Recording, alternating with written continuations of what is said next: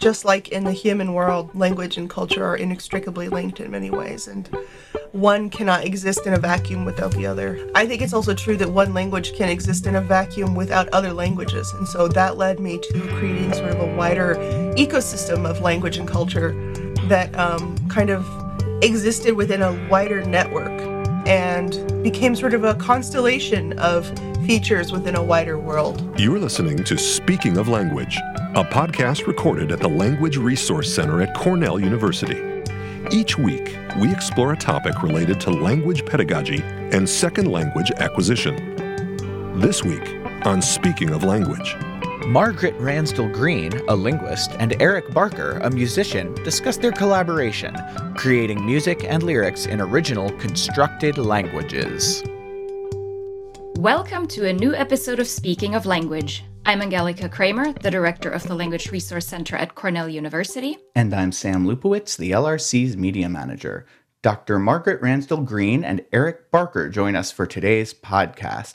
Margaret is a linguist who has been creating constructed languages, or conlangs, since the late 1990s. Eric, her husband, is a musician and composer. The two have collaborated on writing music and lyrics in the languages and styles of these fictional peoples. Welcome to Speaking of Language, Margaret and Eric. Hi, thank you. Hey, thanks.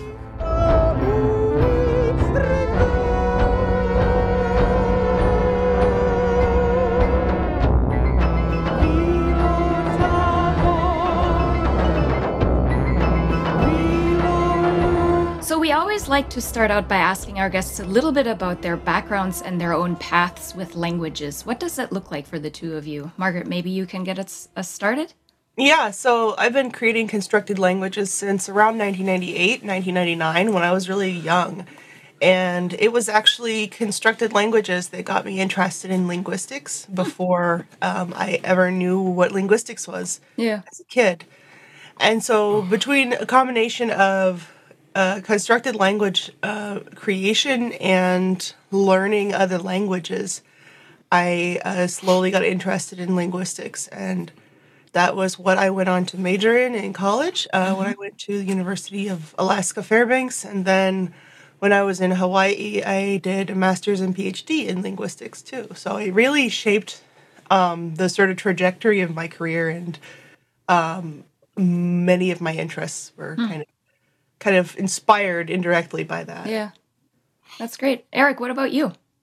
Well, my background is primarily in music. Although I was raised by anthropologists. My dad has a degree in anthropology, and basically my aunt who raised me, who helped raise me, was the dean of the university here, but the anthropology professor at University of Alaska Fairbanks. And so I was born and raised in Bethel, Alaska, out on the Bering Sea coast, in a primarily Yupik Inuit community. So I picked up a lot of languages very early on. Yeah. And so and I took some sociolinguistic linguistic classes in school. I went to Oberlin Music Conservatory for composition, but I also dabbled in a lot of other classes along the way, including linguistics. So by the time I met Margaret, I was fairly new to it, but I had a little bit of an understanding. Yeah, I think he's absorbed a lot through osmosis over the last 15 years. Nice. I'm always pleasantly surprised when he says something that's completely spot on. In terms of linguistics, he'll say something and I'm like, oh my God, that's right. Good. I'm such a nerd. I love any science or field that I come in contact with. Yeah. So, Yeah. I've really gotten interested in a lot of linguistic aspects over the years that Nice. I didn't know about before. Yeah. Yep. Awesome. Well, Margaret, you said that constructed languages were sort of your gateway to linguistics and your study of languages. Can you expand a little bit on how you discovered conlangs, how you got into them, and how does one go about constructing a language? Well, that's a good question. I think people in the conlang community are all drawn to it in different ways at different times in their life, and it's something that can be quite varied in terms of how people get started. But for me, it was something I started doing as a kid without knowing what I was doing, like without knowing that it was something that other people did. It was just part of how I played and kind of just spent time by myself. I started writing stories, and the people in those stories spoke other languages. And so first it was very simple. It was kind of like special items of vocabulary that I would use as a kid when playing. And then it kind of just all coalesced into a language that when I was young, I called Rhymish, because it was originally invented to create rhymes and other kinds of like little poems. And so that language eventually turned into the first full conlang that I constructed, which was called Gotevian later. And the question about how to go about creating a language is both a technical and I think a creative one. And I think people do it in different ways. There are different kinds of constructed languages. So people will try to do what they call art langs, which is basically languages invented for artistic or aesthetic purposes. But some of them are sort of philosophical languages in that they try to incorporate as many of some type of concept as possible. So they try to be extremely minimalist or try to have some kind of underlying philosophical concept to them. But that's not the only kind of conlang. There's a whole lot of other types as well.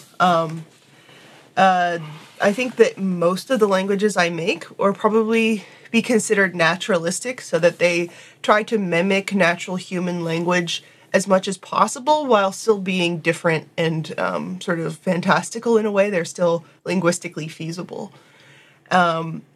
Also, you might hear the term fictional languages, which usually applies to languages that are seen in like works of larger fiction, like in wider sort of world-building contexts.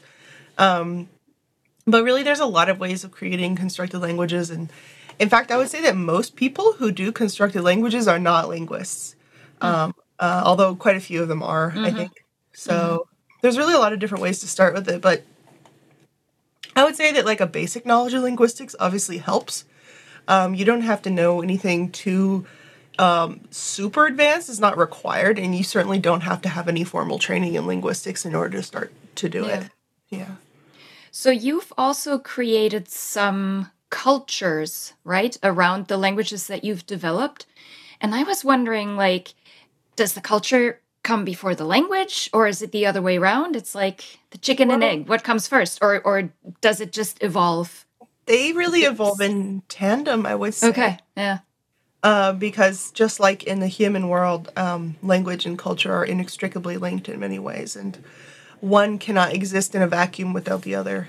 And I think it's also true that one language can exist in a vacuum without other languages. And so that led me to creating sort of a wider ecosystem of language and culture that kind of existed within a wider network and became sort of a constellation of features within a wider world. Because I think that was something, that's one of the things about linguistics and how language exists as a social function as well as a cognitive one that was so compelling to me, is that it really does exist in this wide ecosystem and this network, this entire system of things that have to be defined by their context in part. And so that was one of the things that was most like interesting for me to do. So that's just sort of how everything ended up going, is that I had to do more and more. I couldn't just have like one monoculture, one monolithic language, because that's not really how it works in the world. So, one thing just led to another. Yeah. How many conlangs have you developed so far? So it's kind of a difficult question because I've developed a lot for my own personal use, like for my own, personal world building purposes. But then also I've developed a lot for clients that I've worked with in the past. So like usually creators of some sort, like people who are authors or novelists or even like comic book artists or people who are looking to have something added to whatever medium they're working with. Yeah. To sort of add a level of depth to like immersion of whatever it is they're creating. And so I've created about 6 or 7 full languages for myself, for my own uses, but then I've done about 9 or 10, depending on how you count them for other people. Some of these are less developed than others. Some of them are more developed. Sure. Some of them are kind of like very simple. Some of them are really in depth. So, but yeah, I guess the answer is like about 16 to 17 total. Wow. I should mention for listeners, like further information, if they have more information on broader constructed language societies, there is a guild out. There's a professional guild out there called the Language Creation Society, LCS. Margaret is now the vice president of Wow. that finds professional conlangers for authors and for film producers and such. So they have a website out there. You might be able to give that later. Yeah, that website is just conlang, conlang.org. And so it's pretty Great. simple. And That's we'll include a link to that in our show notes. Yeah, I figured that might not be just a bit a interesting. guild, but just like a society or association Yeah, for people yeah. who are I interested. Yeah, but it does function that way, sort of, as Yeah, well. yeah. Do the two of you have your own personal conlang?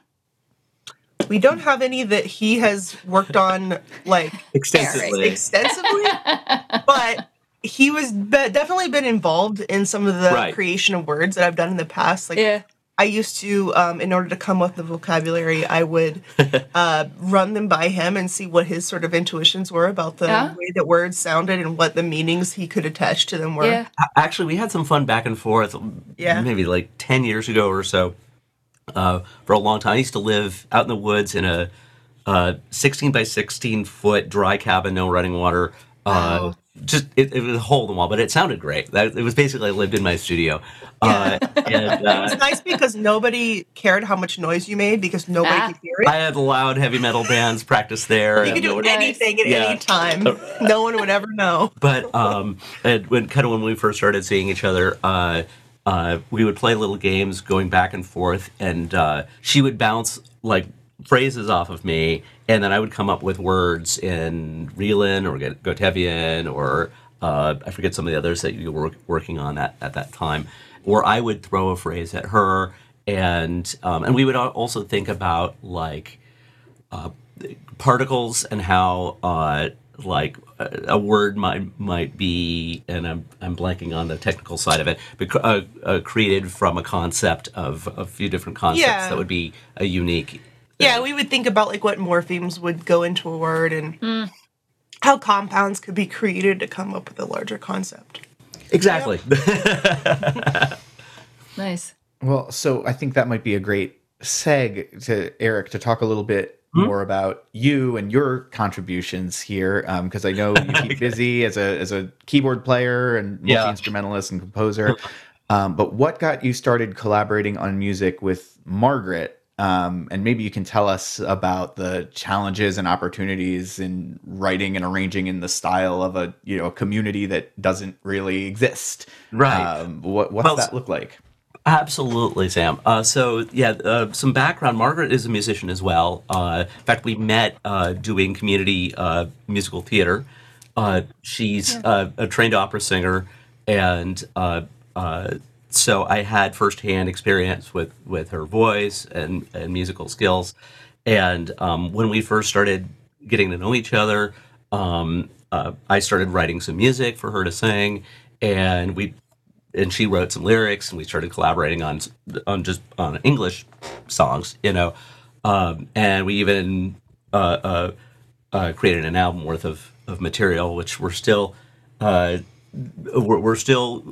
trying to release. We're actually just now put a larger band together to refine a lot of this stuff. So then we I don't even know when it began, but she had written a song in Reelin, and I just sat down at the piano and started accompanying it. And then we played around with various things later. Over the years, we got busy. We moved to Hawaii. She did her master's and then doctorate degrees, and I was working and playing in bands and stuff like that. And then 2019 hit. We had a kind of a crazy summer of travel where she was doing her studies in Papua New Guinea on a Papuan language there. And she had already been to the villages a couple years previously.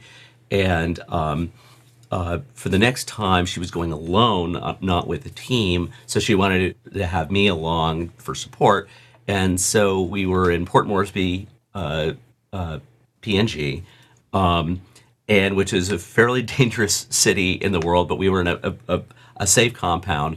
And she was spending a lot of her time working one-on-one with a Papuan speaker from the village area that she was working on. And but we just had nothing to do. I mean, we couldn't really leave the compound and the house. And we had a conference coming up in Cambridge, England, later that summer, in which we had told people we were going to be performing a couple conlang songs that we hadn't written yet. So my favorite way to motivate myself to finish a project is to Get back yourself myself a gig. into a corner. Yeah. Get yourself the gig, then learn the music, or then create the music. But it ended up working out really well because we were basically trapped for 2 weeks in our room. And then the government collapsed, but that was a separate That's problem. a separate issue. So Oh, there was a nice. coup. So there was a whole like vote of no confidence, but more violent that happened. So we were definitely not going anywhere. We were just in our room with very little to do, really, except for like when I was working with my consultant, and then the rest of the time we were like, well, we got to do something. And it's amazing how having literally nothing else to do can inspire you to do more interesting things than you would have done. Yeah. I did a curious thing because we were traveling long distance, and I can't really bring these around. I own a couple Rolly Seaboards, and so which Sam, you may be familiar with. I am, but for our listeners, please. They are basically a very squishy, rubberized. If you can think about a fretless piano, and it's like a silicone surface with these wavy shaped keys, and you can kind of slide around from one note to another, sort of the way you would on a violin or a fretless bass. But they're fairly compact. This is a 49 key board, so it's kind of long, but they're extremely thin. They're like a board of lumber. They're actually quite heavy too, but they're easy carry on. You can just throw them in the baggage area or whatever the space is. And so I had that in a mini one, a small 2-octave board that I just threw in my backpack. So it was easy to travel light with a laptop and sounds. And I was like, I'm going to get away from my meat and potatoes piano stuff because we're going to be creating fictional instruments, from fictional cultures. And I sat down and started like modeling various instruments. And we kind of wrote our set around using the seaboard so that we could travel to England easily. And also so it wouldn't sound exactly like, typical instruments. It was a nice, fresh start, to be able to kind of create kind of new sounds. But we didn't want them to be too particularly electronic either, because these are in some cases pre-industrial societies for the most part. Yeah, sure. So, but we had 2 weeks of, she had an hour and a half to 2 hours of intensive stuff every morning, and then we were like, here we go. So, and it was kind of a whirlwind of inspiration. I have some 3D graphics modeling background, so I opened up Cinema 4D, which is a 3D modeling program, and started actually visualizing what these instruments would look like. Wow. Came out with some models, and which helped inspire also their sounds.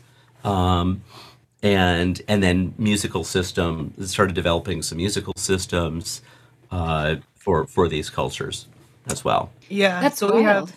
interesting, like, different scales that are particular to the cultures and different notation systems that he invented for these purposes. So that That's ended so up cool. really Yeah. cool. Yeah. That's amazing. So I think for anybody who's interested in developing their own conlang, what they need to do is trap themselves in a maybe 16 by 16 room for 2 weeks and just have at it, right? Let the creative juices flow. Yeah. Pretty much, yeah.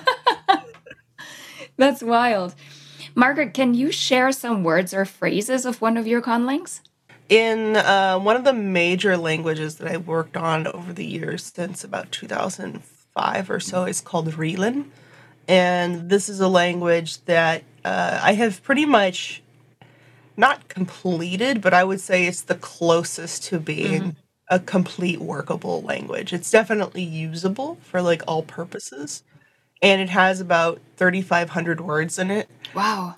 So it's probably one of the larger lexicon, like vocabulary lists that I actually have. So a phrase could be like go matem ko anakuzap bi anait. I think that the sun has risen today, for example, or like be go matlimi basutet luminet zanrese bait besitap. We don't know how many people it eats every year. Goodness, I mean, we certainly don't. A fun thing I learned about linguists is from Margaret is when they get together, they create the silliest phrases, like, and they just have a lot of funny in jokes all the time. It's just like, yeah. Yeah, the one thing about linguistics and languages in general is that the example sentences sometimes in linguistics are really funny and random because we're just trying to illustrate like a principle and it doesn't really matter what the content words are. Yeah. And so sometimes they're really silly. Yeah. So I followed in that tradition. I like that. Would you consider yourself fluent in all of the conlangs that you have been working on? I wouldn't say I'm fluent in them all. I might say that I'm proficient or passable in Reelin. Okay.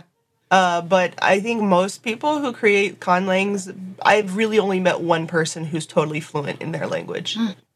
And I will. One caveat is I would say that Margaret's definition of fluent is pretty hardcore. So, well, she is a linguist. I always err on the side of caution. Yeah. Of course. Understood. Yeah. So, do you have any future plans right now that you'd like to tell us about? What are you working on? well, Margaret continues to actively do professional work at conlanging. We're hoping at some point to land some large Hollywood gig at some point. Her mentor and advisor actually worked with Zack Snyder on Superman, Man of Steel, as well as was it? She did a language for Power Rangers. Reboot. Oh wow! Yeah, it's so funny. I feel the last what's the name for someone who creates conlangs? A conlanger? Conlanger. Yeah. A conlanger. So the last two folks we spoke with about this were Cornell PhD students who worked on a language for one of the Marvel movies. So it's funny that's it's an interesting market, like these big superhero movies with alien races and that sort of thing. That makes sense, but it's pretty good. Yeah, it's becoming more and more common. It's not super common, but I think more people are electing to add things like that to their movies and books and things. It's pretty big right now, coming after the success of, earlier of the Lord of the Rings movies and the expansion on Elvish, but also Game of Thrones, of course, and now, Star Trek really kind of coming back in. And these are all fictional worlds that have extensive conlangs, be it Elvish, Klingon, or Dothraki, So and I think a lot of film writers and authors in general are realizing that that conlangs can really expand the world building for a setting, and that people are really attached to that. Even in just the normal languages, it occurred to me the other day. Of course, Everything Everywhere All at Once just won the Oscar for Best Picture. We just actually saw that for the first time last week, and I noticed just the fluidity of the code switching between Cantonese and Mandarin. I think there was some both in there in English, and it just like, and I don't know either of these languages, and it reverted to subtitles, but it really, really made the scenes come alive and feel so that much more natural. And I think a conlang in a fantasy setting will provides exactly the same thing. And so I think Yeah. it's really, really taking form here. Yeah, I think people are learning that that there is so much of identity and context and time and place and humanity really wrapped up in people speaking their own languages, and not just only having, a one world language for the entire setting of whatever you're creating. I think it adds a lot no matter what you're working with, and that's a really good example. Yeah. So I apologize. Back to the original question of what we're Yeah. doing. We kind of got off topic Right. there. ADD. Well, we love that. Sorry. She's working on her on that stuff on the side, but we also put a larger band together. We're calling ourselves Analemma, and we've been gigging around town, and we actually have a statewide festival we're performing at in a couple weeks, and writing. Amongst other things, amongst pop music and rock songs and weird progressive rock escapades, as I do, some constructed language music that she and I sing for the group. So Yeah, so we're taking that and rearranging those songs written in conlangs for a larger band context, which is really interesting because it can kind of shift genre sometimes, Yeah. because it's Interesting. from a genre that doesn't exist, so it can translate differently Of course, into yeah. real world human genres, and you can kind of bend that a little bit to whatever your purposes are.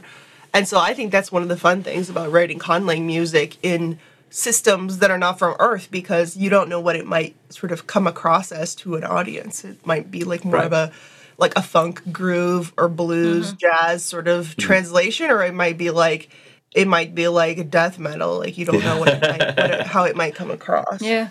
one of the most fun examples, maybe I'll leave you with, is a song that we do that I love called Fata Kop. That's one of the ones that we wrote in Papua New Guinea.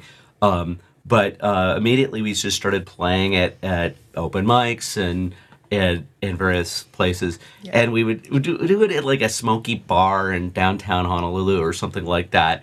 With people have all had about 3 or 4 drinks there, and it's a sing along, and we would teach them the phrase, and they would jump into it. And so the first time we ever played it, it was actually before the constructed language conference. It was like the night before we were going to leave on the plane.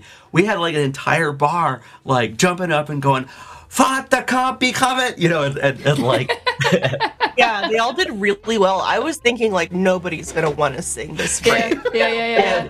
in a non-existent language, and they were totally down. I was amazed. The audience participation Yeah. has been awesome on that, and it's really fun to see what every audience how they respond. But I I can't bet, wait yeah. for Juneau to get like the entirety of the Juneau Folk Fest. Nice. Meaning a lot. Yeah. That's Yeah. awesome.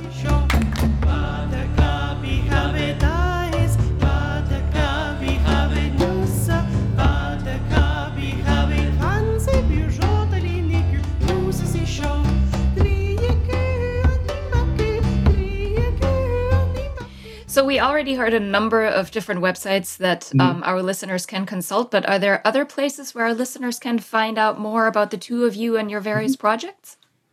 So at the moment, we're kind of going through the social media of Analemma to kind of create it again, or recreate it. But soon we should have some stuff on SoundCloud. If you want to look up Analemma. But we do have a website for her languages, which has all of the music on there. Yeah, so if you go to ionith.com, which is AENIITH.com,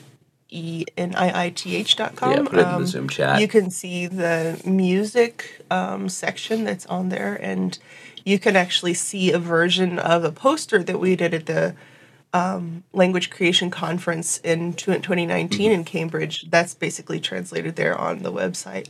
So you can see these 3D models that Eric did of the different instruments and the sort of concepts behind the different musical systems and stuff like that.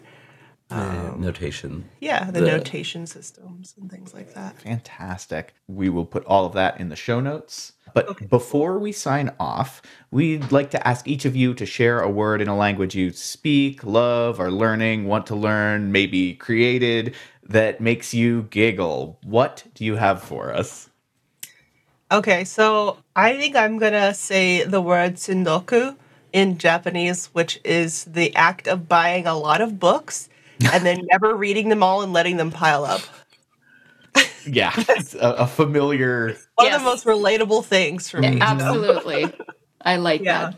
Growing up and going to kindergarten and going to Yupik language class, the one word that stuck around, and it's not particularly funny, but it just stuck with me over the years, is minklun, which is needle. I thought you would choose aklung. Oh, gosh, I should have chosen aklung. Aklung is what you say to, like, babies when they accidentally trip and fall. Like, oopsie. It's like, okay. In Yupik, it's like a toddler oops. Thanks, dear, for saving me. That's a much better. Fantastic. Yeah. Aklung. I got aklung a lot when I was a kid. Awesome. Well, thank you so much for speaking of language with us today, Margaret and Eric. Thank you. Thank you. Thanks for having us. Next week, we hear from Richard Kiley about transformative learning theory, international community engaged learning, and what dissonance has to do with it. Until then, Auf Wiederhören! The Language Resource Center is located on the ground floor of Stimson Hall on Cornell's main campus in Ithaca, New York. Check us out on the web at lrc.cornell.edu. Or follow Cornell LRC on Facebook, Twitter, and Instagram. Speaking of Language is produced by Angelica Kramer and Sam Lupowitz. Recorded by Sam Lupowitz. Original music by Sam Lupowitz, Dan Gable, and Joe Gibson. Thanks also to the College of Arts and Sciences at Cornell University. As a reminder, the ideas and opinions expressed on this podcast do not reflect those of the College of Arts and Sciences or any other official entity of Cornell University. We thank our listeners, and do stay tuned for our next episode.